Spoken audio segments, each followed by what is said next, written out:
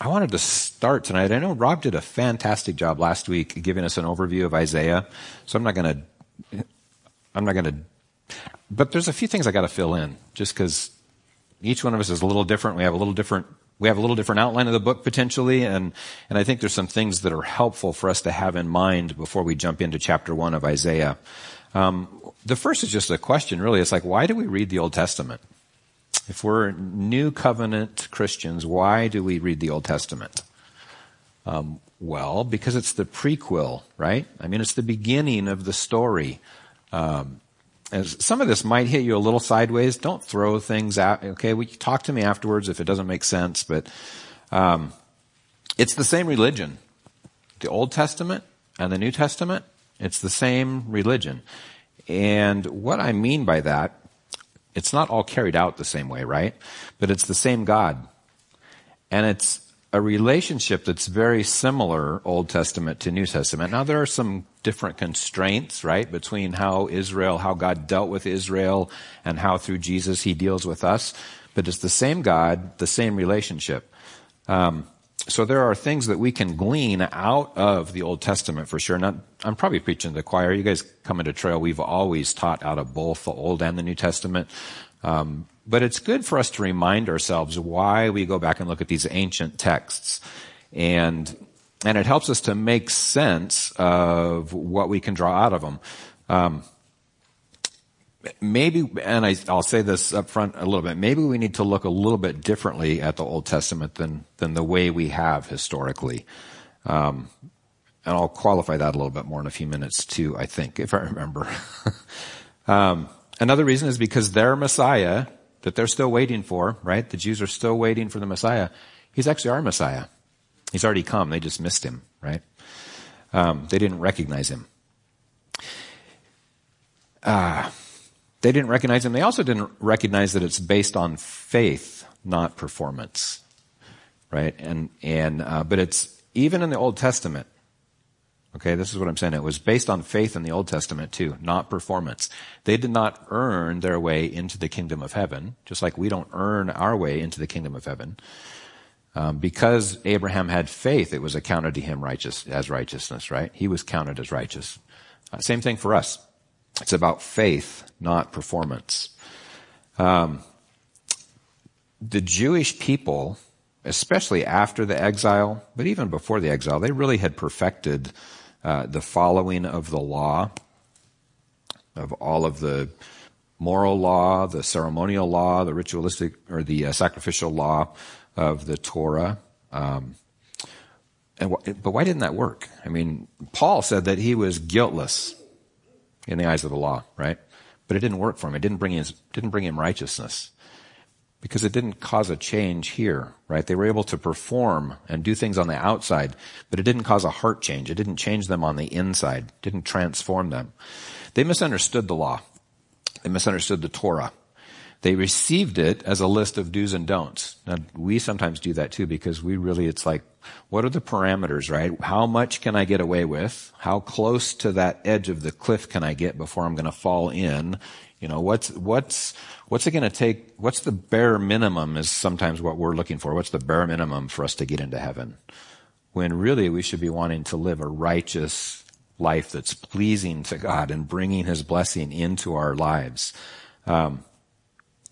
So they received it as a list of do's and don'ts, but maybe we should consider this, if you would. Maybe it's a lens, the law, and I'm talking about the law in particular here. Maybe it's a lens into the character of God, what he's like. You think of some of the really odd things that are in Leviticus about, don't wear clothing that's mixed, that's cotton and polyester. Or not polyester, but whatever else is in this, because this isn't just pure cotton, right? We wear mixed clothes all the time. And I'm not saying we shouldn't, okay? So don't get, and I'm also, do hear what I am saying. I'm not going to say that we should go back and be Jewish either, okay? So I'll say that up front. But there are things we can draw out of that law. One of the things that those kinds of laws that we look at and think, they're head scratchers, right? But it's talking about God's purity. That God is pure, that he's holy. And he wanted his people to be set apart. And even though they didn't understand this part about not mixing their clothes or particular foods, right? The food laws that would have been involved.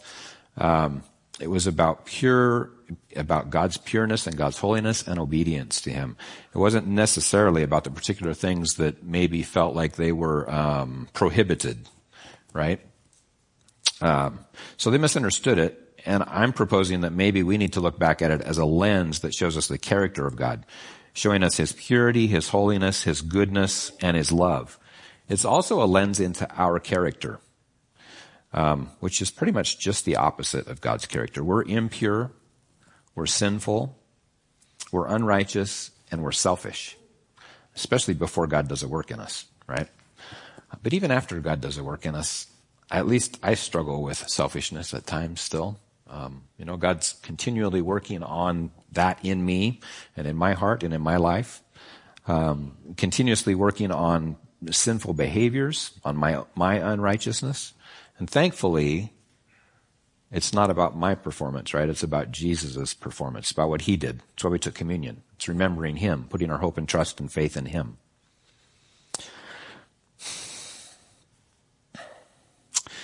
So it was the law. It was meant to set them apart from the nations that surrounded them. And all they ever wanted to do was to be just like the nations around them. They wanted to have a king like the nations around them. They wanted to have multiple gods just like the nations around them. They said, well, that fertility ritual stuff that they're doing out there, that kind of looks fun. We should participate in that too. And they mixed all of these other things. They continued to act like they were worshiping Yahweh and that they were holy and righteous. And on the outside, from all appearances, oftentimes things were really good in their lives. But they added in all of these other things because they didn't understand God's pureness, his holiness. Do you see any parallels in the church today? I mean, it happens quite often where we think performance is where it's at, where what God really wants is our heart. He wants a relationship with us, right? It's not about church attendance. It's not about church tithing. It's not about how often you read your Bible. It's not about how often you pray. Those are all good things. Those are all things we should be participating in and doing on a regular basis, but none of those things earn us righteousness. It's all 100% about our faith and trust in the Lord. Do you see any parallels in your own life? If you do, I have one word for you: repent. Repent and turn back to the Lord. Another reason that we read the Old Testament is that it gives us a better view of the transcendent God. Now, what do I mean by transcendent? There's two terms that are used to describe God. One is transcendent. It means he's over and above everything. He's outside of the creation. He's immense and he's glorious and he's holy and he's powerful. And this is really, especially when we get to Isaiah 6, we're going to see this during Isaiah's call. But it's his transcendence, how above, how other than us he is, how separated we are from him. Again, it's showing his holiness and purity and just his grandeur, how big he is and how insignificant we are in so many ways. What makes us significant is that we're created in his image and that he's chosen to love us. That's where our significance comes from. That's where our identity comes from. The other side of that is his eminence, his closeness to us, his direct relationship to us. And we see this in Jesus so much. And this is why, as New Testament Christians, New Covenant Christians, we focus on God's eminence so much. He's our friend. Jesus is our friend. He's our brother. He's close to us. He's like somebody we can talk to. And those things are all true. But the reason they're true for us is because we know the Jesus that rode into Jerusalem on a donkey, right? He rode in peace, bringing peace. He continues to do that today. He's bringing peace. He's still on that colt. But where do we get we get a picture of a different Jesus, right? Do you guys know where that is? Revelation 19. Yeah. Revelation 19, 11 through 20, I think it is. 11 through 16. And what's he riding there? He's riding a white horse, a war horse. And he's not coming in peace anymore. He's coming in vengeance and judgment. We want to know the Jesus of peace. But we also need to be aware of this other Jesus. This is more like the transcendent God, representing the transcendent God. Jesus on the white horse. He is, we think, meek and mild. Well, meekness doesn't mean mild. It means power under control. Meekness is a good thing. It's power under control. This is going to be still power under control, but with a very specific purpose, to judge the world. And for anybody who's not in relationship with him, it's not going to be a pretty picture.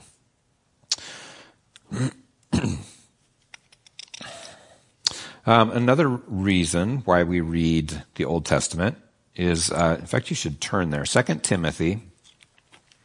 So New Testament, towards the end of it, if you find anything in the New Testament that starts with a T, you're close to Timothy. 1 and 2 Thessalonians, and then Timothy, and then the Tituses. This will be a really familiar verse. Many of you may have it memorized. 2 Timothy 3:16. And this is Paul writing to Timothy, and he's reminding him in verse 16 here, he says, all scripture is breathed out by God, and it's profitable for teaching, for reproof, for correction, and for training in righteousness, that the man of God may be complete, equipped for every good work. That word, and for training in righteousness, training, instruction, this would be a much better connection for us to Torah, which we often think, if you think Torah, do you think law? I mean, you think Old Testament, you think law, right? Instruction actually would be a much better translation of that word for Torah, or the word Torah. It's instruction. It's how to live. It's how to live a holy and righteous life. It's not a list of things that, hey, do these, or whoosh, the whip's coming out, right? I mean, there may be discipline for purpose, but there's good reasoning behind it. This is probably the wrong point in the sermon to say this, but I'm going to say it now anyway because it keeps bouncing up into my head. Everybody knows what the law of gravity is, right? When you jump off of a 2-story building, and there's going to be consequences. We understand that. We see it. We see it demonstrated all the time. There are spiritual realities, consequences for our actions as well. They're just not quite as clear to us because maybe they're a little more delayed. This is what the instruction of the Torah is about. It's like, and in the New Testament, the things that Jesus calls us to be obedient to. There are spiritual consequences for living an immoral, impure life. That's the reality. Just like the power of gravity, that you jump, you're going to fall.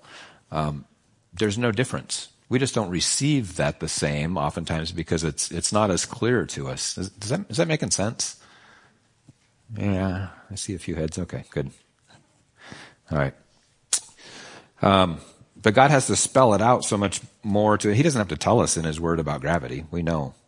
We know about what we would call the natural laws of physics, right? We understand those and we see them demonstrated on a regular basis.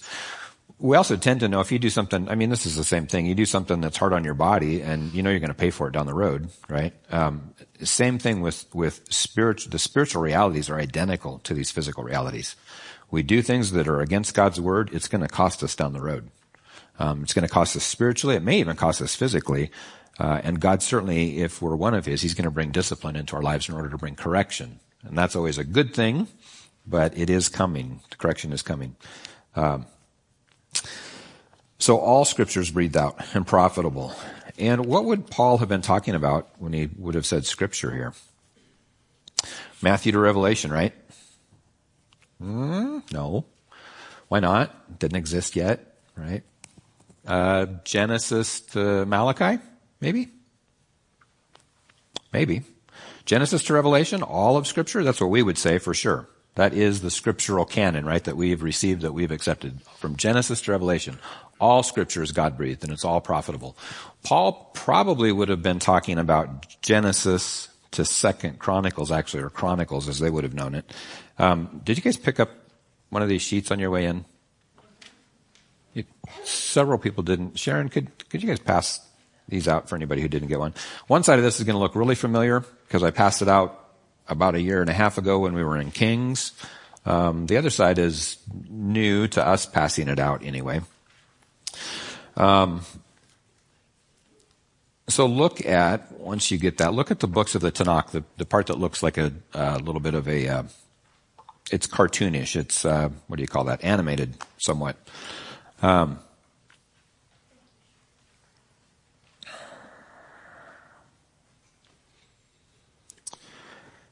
And look at, so this is, what the Tanakh is that it's an abbreviation. That's not really the right word, but it's the first letter of these three words here. So it's Torah, Nevi'im, and Ketuvim, which is the law or instruction, prophets, and the writings. Three delineations of, oh yeah, it's up there too. That's handy. Thanks, Tim. Three delineations. This is how the Hebrew Bible was laid out. And look, what I want you to see here is the connections, because all of these books, we receive them as inspired.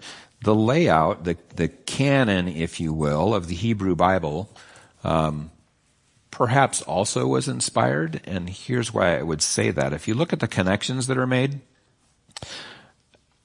the instructions, the Torah, the law, when it ends in Deuteronomy, the last message there in Deuteronomy is, but there was no prophet like Moses. That there's never been another prophet like Moses. And then it moves right straight into the prophets, into what we would think of as historical documents, Judges, or Joshua, Judges, Samuel, Kings, and then what we today would call the major prophets, Isaiah, Jeremiah, Ezekiel, and then the minor prophets, the 12. They looked at all of those as prophets, the former and the latter. You can see that delineation there. So he says the writer, Moses, and then probably a later editor that added a little bit of points here and there, a commentary actually into it, says, but there's been no prophet like Moses. And then boom, we move right into the prophets, and we go through the prophets, and you see in their lives failure, and that nobody was as good as Moses. And yet there's always been this hope, because Deuteronomy also talked about there is one coming like Moses in the future. There's a prophet like Moses coming. And then we see all the prophets, and it's like, none of them are like Moses. None of them are that. None of them are good, and they're not good enough. They're not, and there's supposed to be one coming that's actually better than Moses.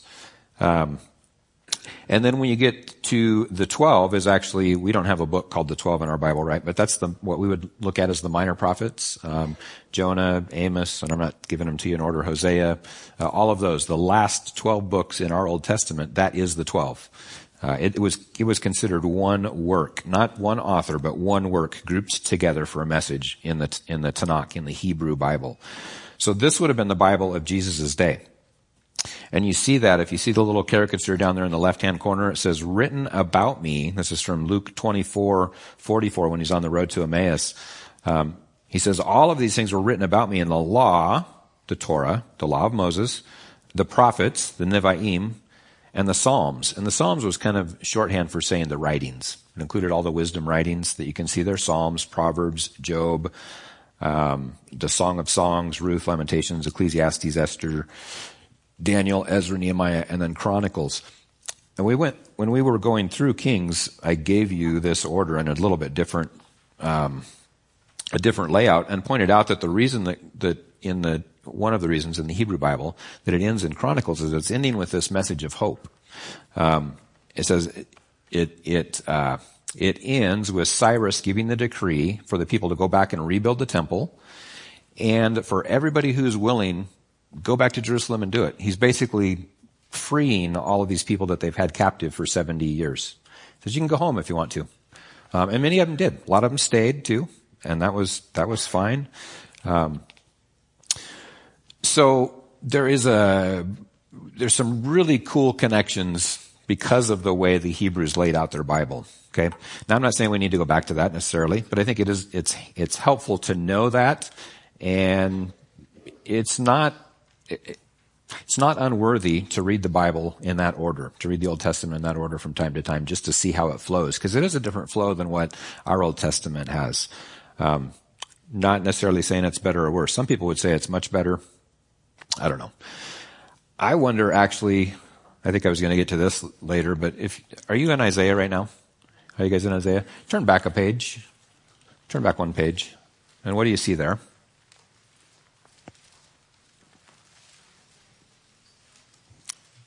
Song of Songs, Song of Solomon, right?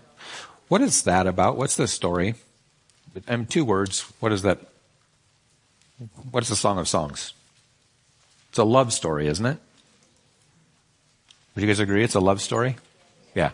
And it's probably an analogy about God's love for his people too. So not only is it Solomon and not Bathsheba, name's escaping me. Anyway, not only is it about his relationship and his marriage there, but it's also about God and his people. God and the Jewish people, God and the church. It's a love story. It's a marriage. And then what happens in the prophets? What happens in Isaiah?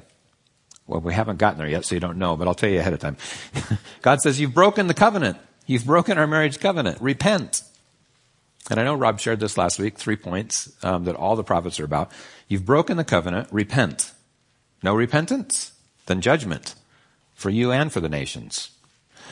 But take heart, there's still hope, a future hope for you and for the nations. That, if you get nothing else out of our time in Isaiah, that 3-point message about the prophets covers all of the prophets really. And, it is the framework of them. God continuously reminding his people that you've broken the covenant. So anyway, my point being that our order of the Old Testament is not so far out of line either. Maybe God is actually cool enough, strong enough, powerful enough that he could take any order that was decided on by a group of men and make it flow and work the way he wants it to. Because look, also, just turn to the end of your Old Testament. I promise we are going to get to Isaiah before the night's done, but I think some of this background stuff here is really cool. Turn to Malachi, the last book in the Old Testament.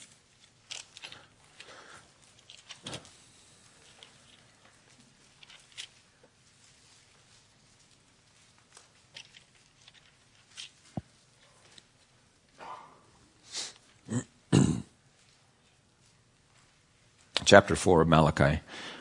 And I'll just read through it rapidly here. It says, for behold, the day is coming, burning like an oven, when all the arrogant and all evildoers will be stubble. It's speaking of the end of the age here, the day of the Lord, the great day of the Lord.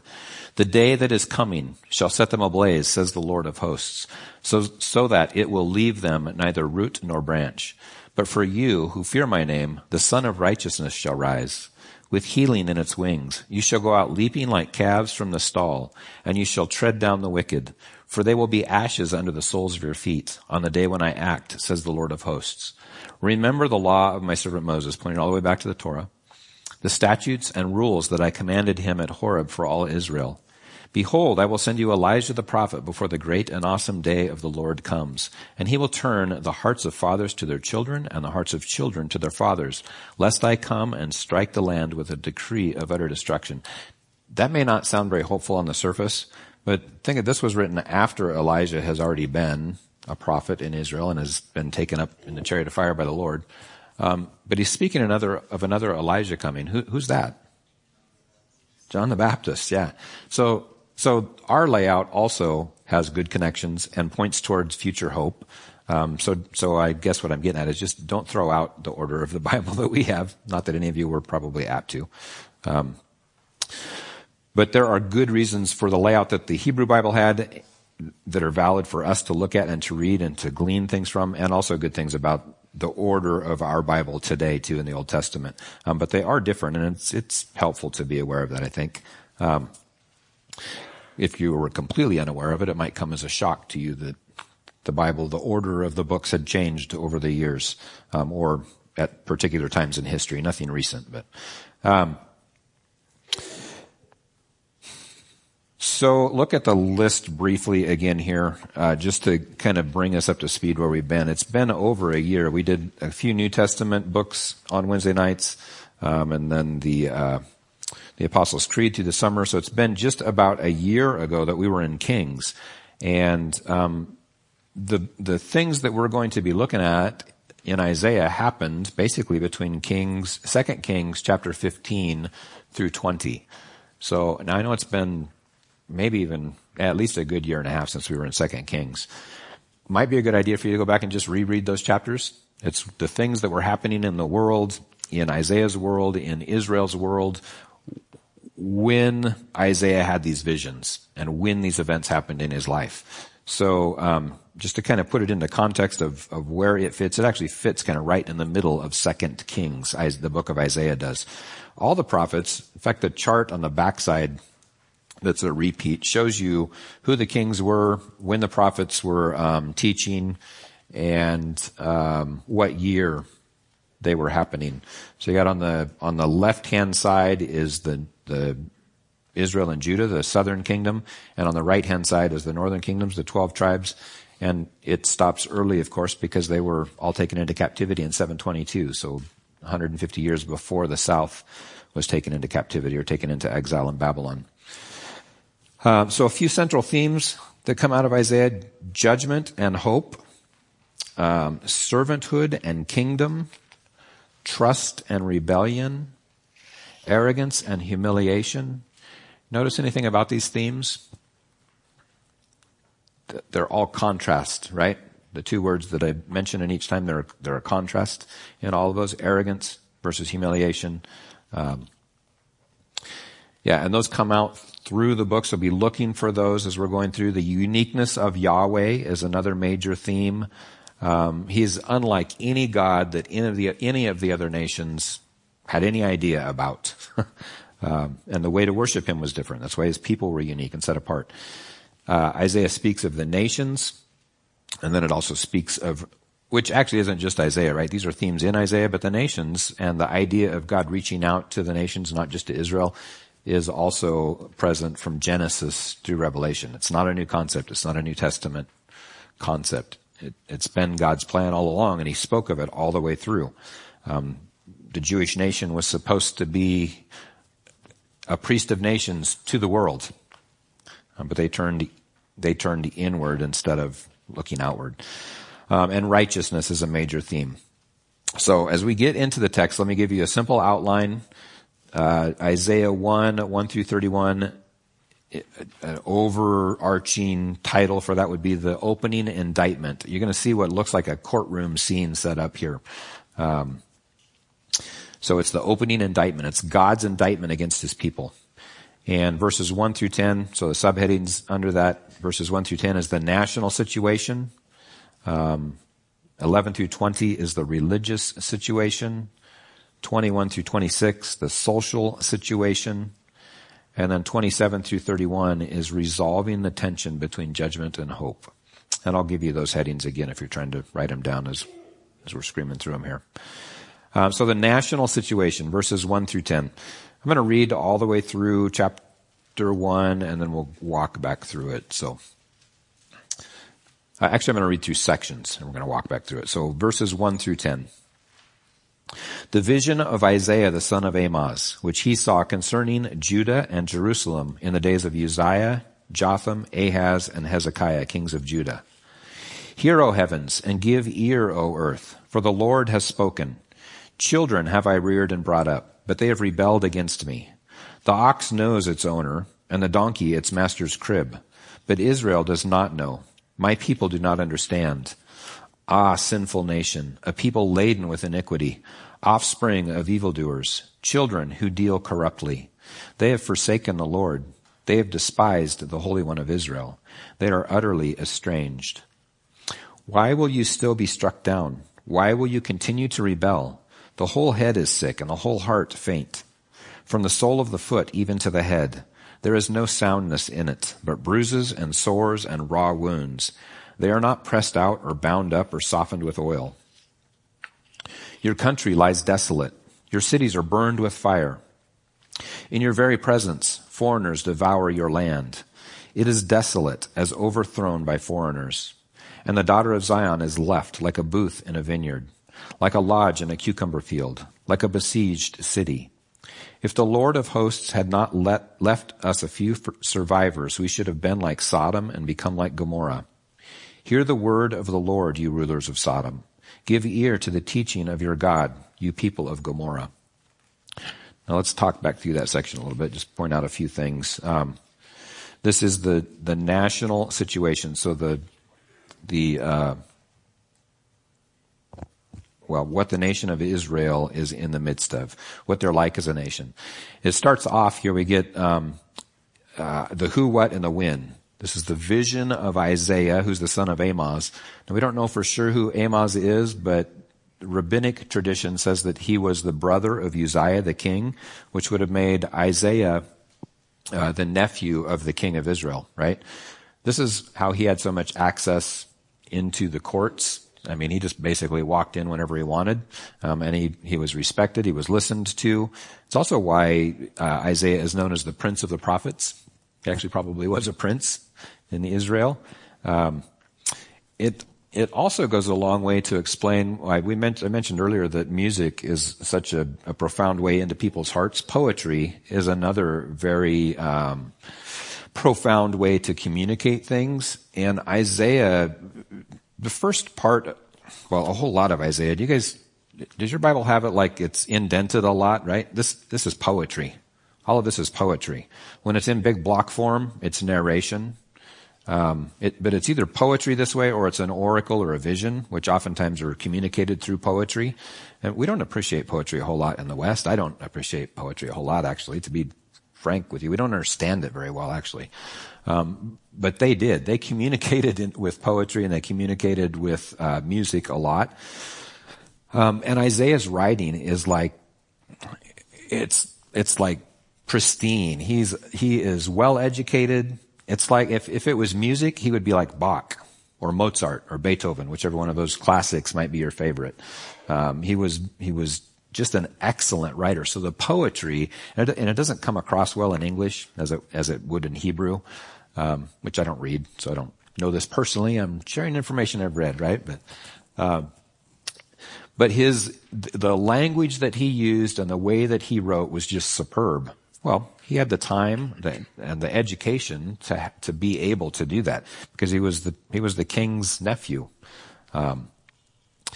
So it gives us the insight into why his writing is actually so much better than so many of the other prophets.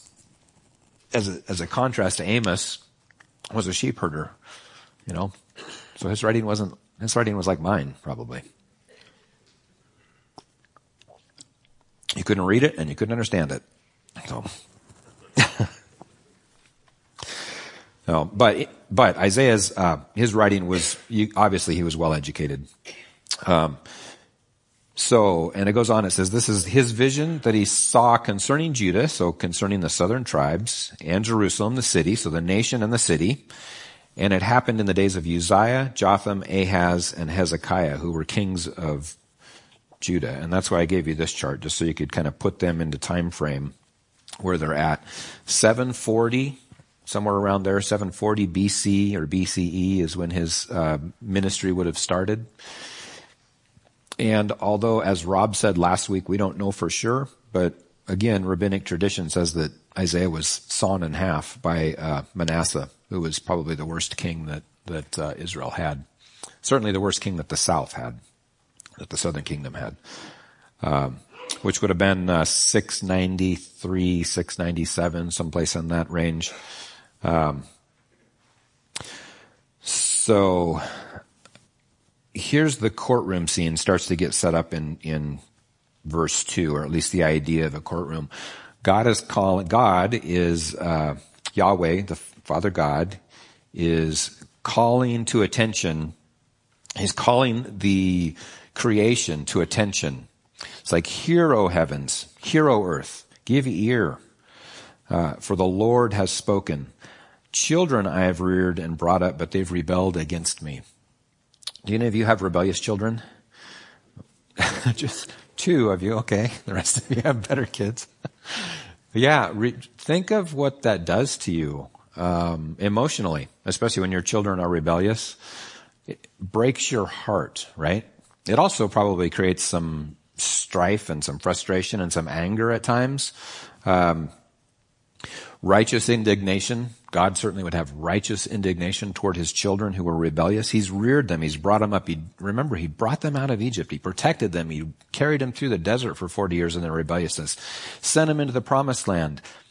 As Pastor Rick often points out, it's like he's carrying his bride across the threshold and she's jumping out of his arms, to run off and go do something else. Well, this is the payback that he's had from his children that he's reared and brought up. They've rebelled. And But he's calling the witness of the creation, which is the creation around us is the only thing, which is everything but us, right? Everything but humans. It obeys God all the time. Does exactly what it's supposed to do. It functions exactly the way that God created it to in a fallen world. Only humanity rebels against God. And other places it says that the whole creation groans, waiting for the redemption that's to come, right? He goes on and he says, the ox knows its owner, the donkey its master's crib. They're smart enough to understand who I am, essentially. But Israel does not know. My people don't understand. And then you really hear his emotion here. It's like, sinful nation. You're a people laden with iniquity. People burdened with this, unequally yoked because of how you're acting with this iniquity. An offspring of evildoers. It just continues to pile up. Children who deal corruptly. They've forsaken the Lord, despised the Holy One of Israel, and they're utterly estranged.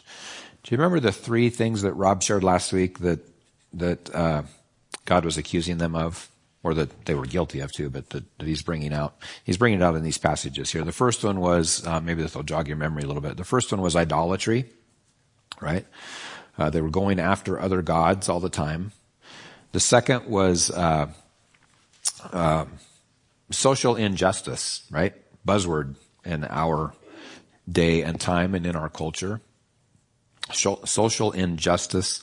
And then the third one, which he gets out here a little bit later, but the third one was ceremonial religion or ceremonial ritualism. Essentially, following the letter of the law and thinking that was going to please God. And he gets to that a little bit later when he starts talking about he takes no pleasure in the burnt offerings. So verse 5, why will you be struck down? Why will you continue to rebel? The whole head is sick and the whole heart. There's nothing good to be found within you. From the sole of the foot even to the head, there's no soundness in it. Only bruises and sores and raw wounds.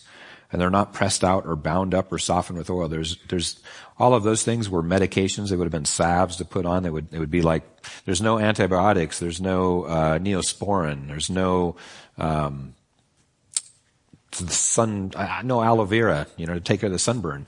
There's no medication that's helping with the sickness, the depravity that's going on in the country.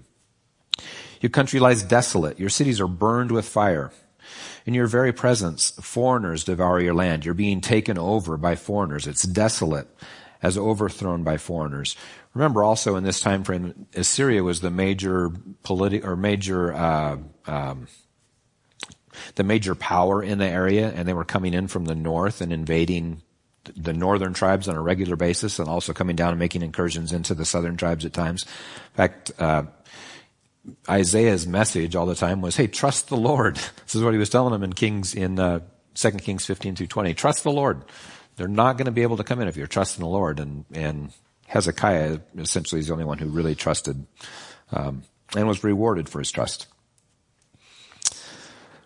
So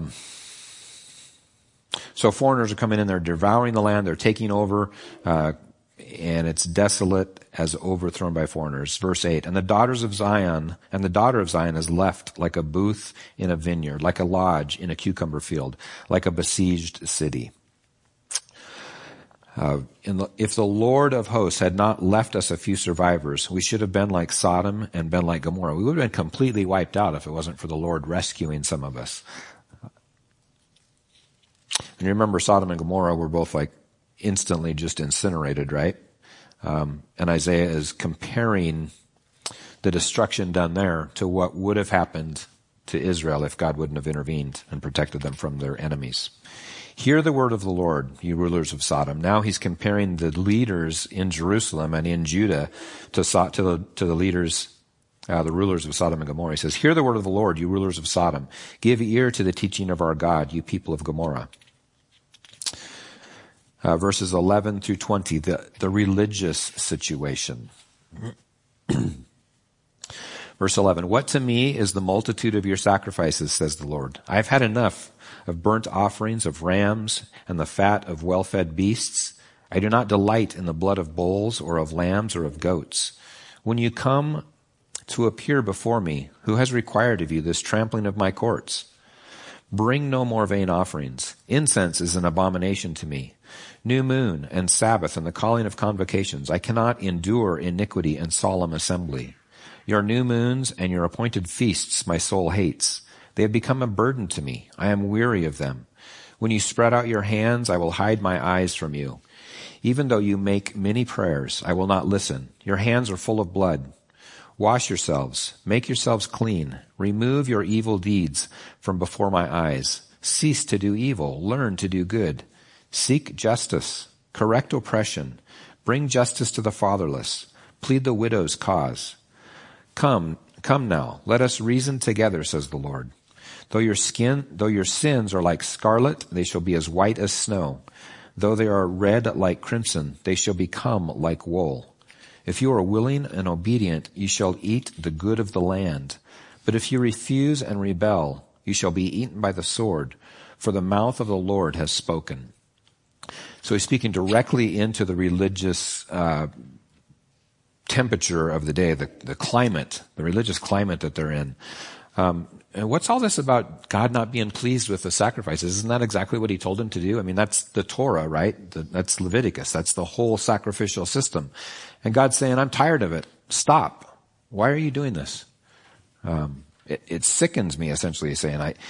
And what he's getting at is there's hypocrisy in everything that they're doing. They're putting on this show on the outside, but their hearts aren't changed. They're coming and they're worshiping at the temple, and they're offering burnt offerings and going through the motions, essentially, and then they're turning around and going out and whoring with other gods, whoring with idols. God says, stop. Just stop.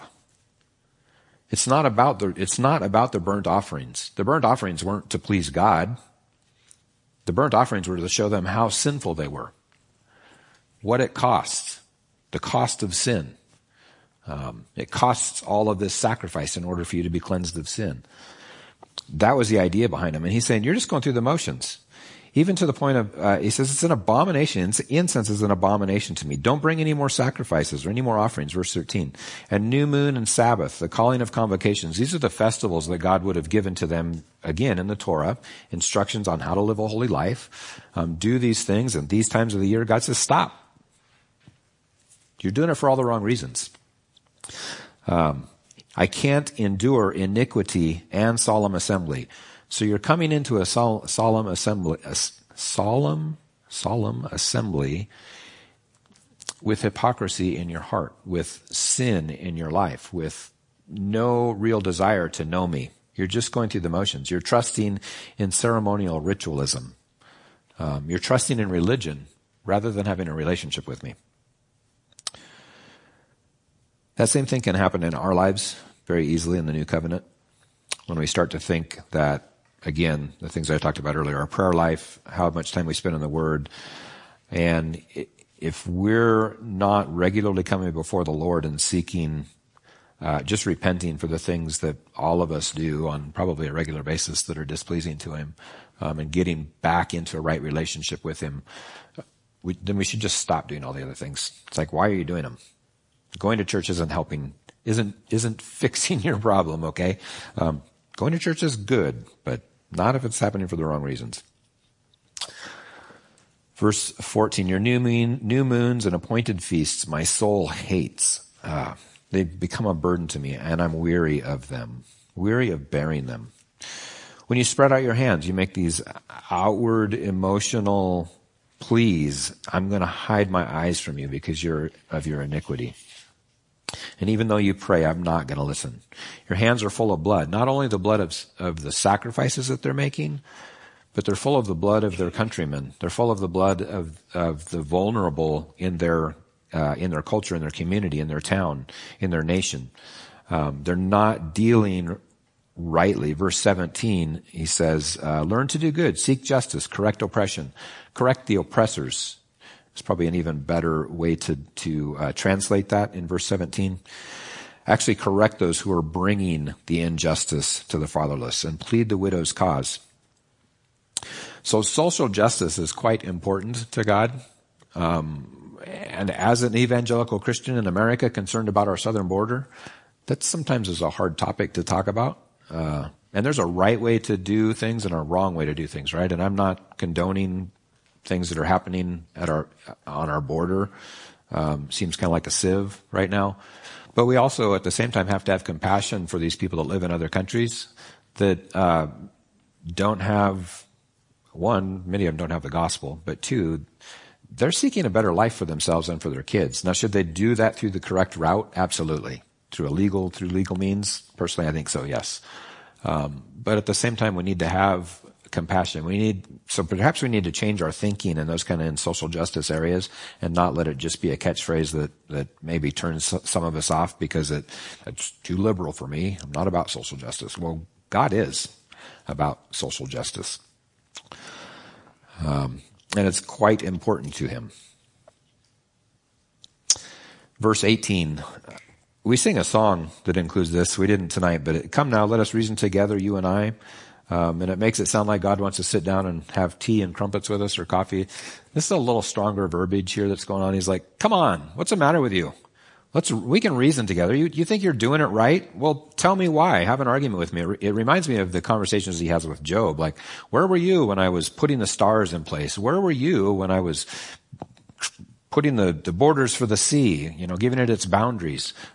Where were you, Job? Well, where were you, Israel? Come on. Why do you think this is right? Come argue with me if you want, but let's have a conversation about it. Your sins are like scarlet. And then there's this mercy, but they're going to be as white as snow, red as crimson, but they'll be like wool. They'll be pure and holy. If you're willing and obedient, you shall eat the good of the land.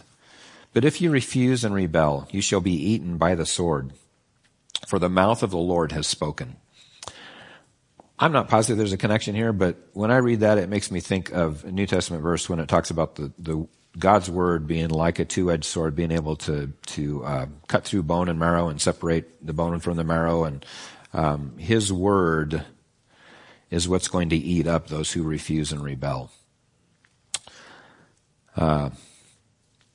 Verses 21 through 26, the social situation happening. How the faithful city has become a whore. She who is full of justice, righteousness lodged in her, but now murderers. Your silver has become dross, your best wine mixed with water. Your princes are rebels and companions of thieves. Everyone loves a bribe and runs after gifts. They do not bring justice to the fatherless, and the widow's cause does not come to them. Social justice again. Therefore the Lord declares, the Lord of hosts, the mighty one of Israel, I will get my relief from my enemies and avenge myself on my foes. I will turn my hand against you and will smelt away your dross as with lye and remove all your alloy. And I will restore your judges as at the first and your counselors as at the beginning. Afterward you shall be called the city of righteousness, the faithful city. So again, he's talking here about their idolatry. The city, the faithful city, once was faithful and right and just. It's become a whore. Once she was full of justice, and now murderers abound there. And then he begins to talk about this process of drawing the dross out of them, right? He's talking about discipline that's going to come upon them. Discipline that will do good in their lives and bring goodness about. It will bring back that justice, because as it says at the end there, afterward you shall be called once again the city of righteousness and a faithful city. But there's a process. And all of the prophets always told Israel, lean into the process, lean into the discipline. God's doing this. He's going to deliver you out of it, but you've got to cooperate with it when it's happening. Christian friend, when we have discipline happening in our lives, for whatever reasons, we need to cooperate with that discipline, trusting that God is going to carry us through, see us through to the end, and that it's going to be for our good. 27 through 31, resolving this tension here that's between judgment and hope. Verse 27, Zion shall be redeemed by justice, and those in her who repent by righteousness. But rebels and sinners shall be broken together, and those who forsake the Lord shall be consumed. For they shall be ashamed of the oaks that you desired, and you shall blush for the gardens that you have chosen. For you shall be like an oak whose leaf withers, and like a garden without water. And the strong shall become tinder, and his work a spark. And both of them shall burn together, with none to quench them.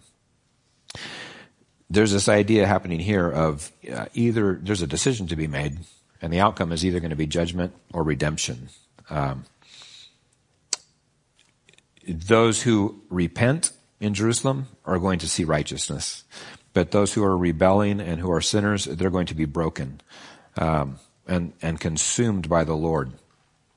In verse 29, when it's talking about they will be ashamed of the oaks that you desired, it might, and the gardens, it's quite likely here talking about the high places where they would go and have fertility rituals and worship other gods. That's going to bring shame upon them, and rightly so. When we're sinful, shame should come upon us. Shame is a good thing. It's a corrective in our lives. But then in verse 30, it kind of shifts the way that he's using the tree and the garden as a metaphor here. He's actually talking now about strength, the strength that's in a tree, and yet it's going to be like a tree planted without water, right? And with no root system, nothing down into the ground to give it nourishment.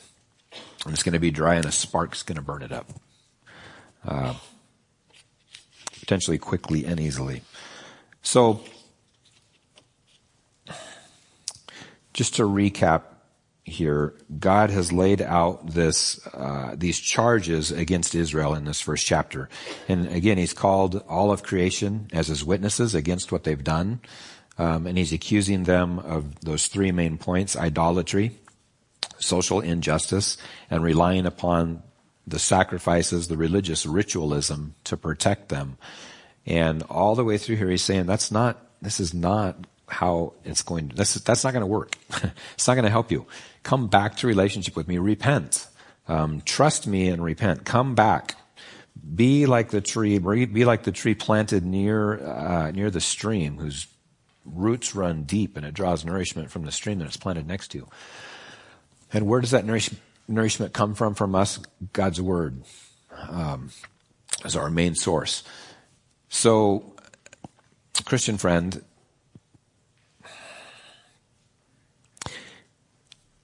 repent of the things that are in your life that you need to repent of. I know I have things that I need to repent from on a regular basis.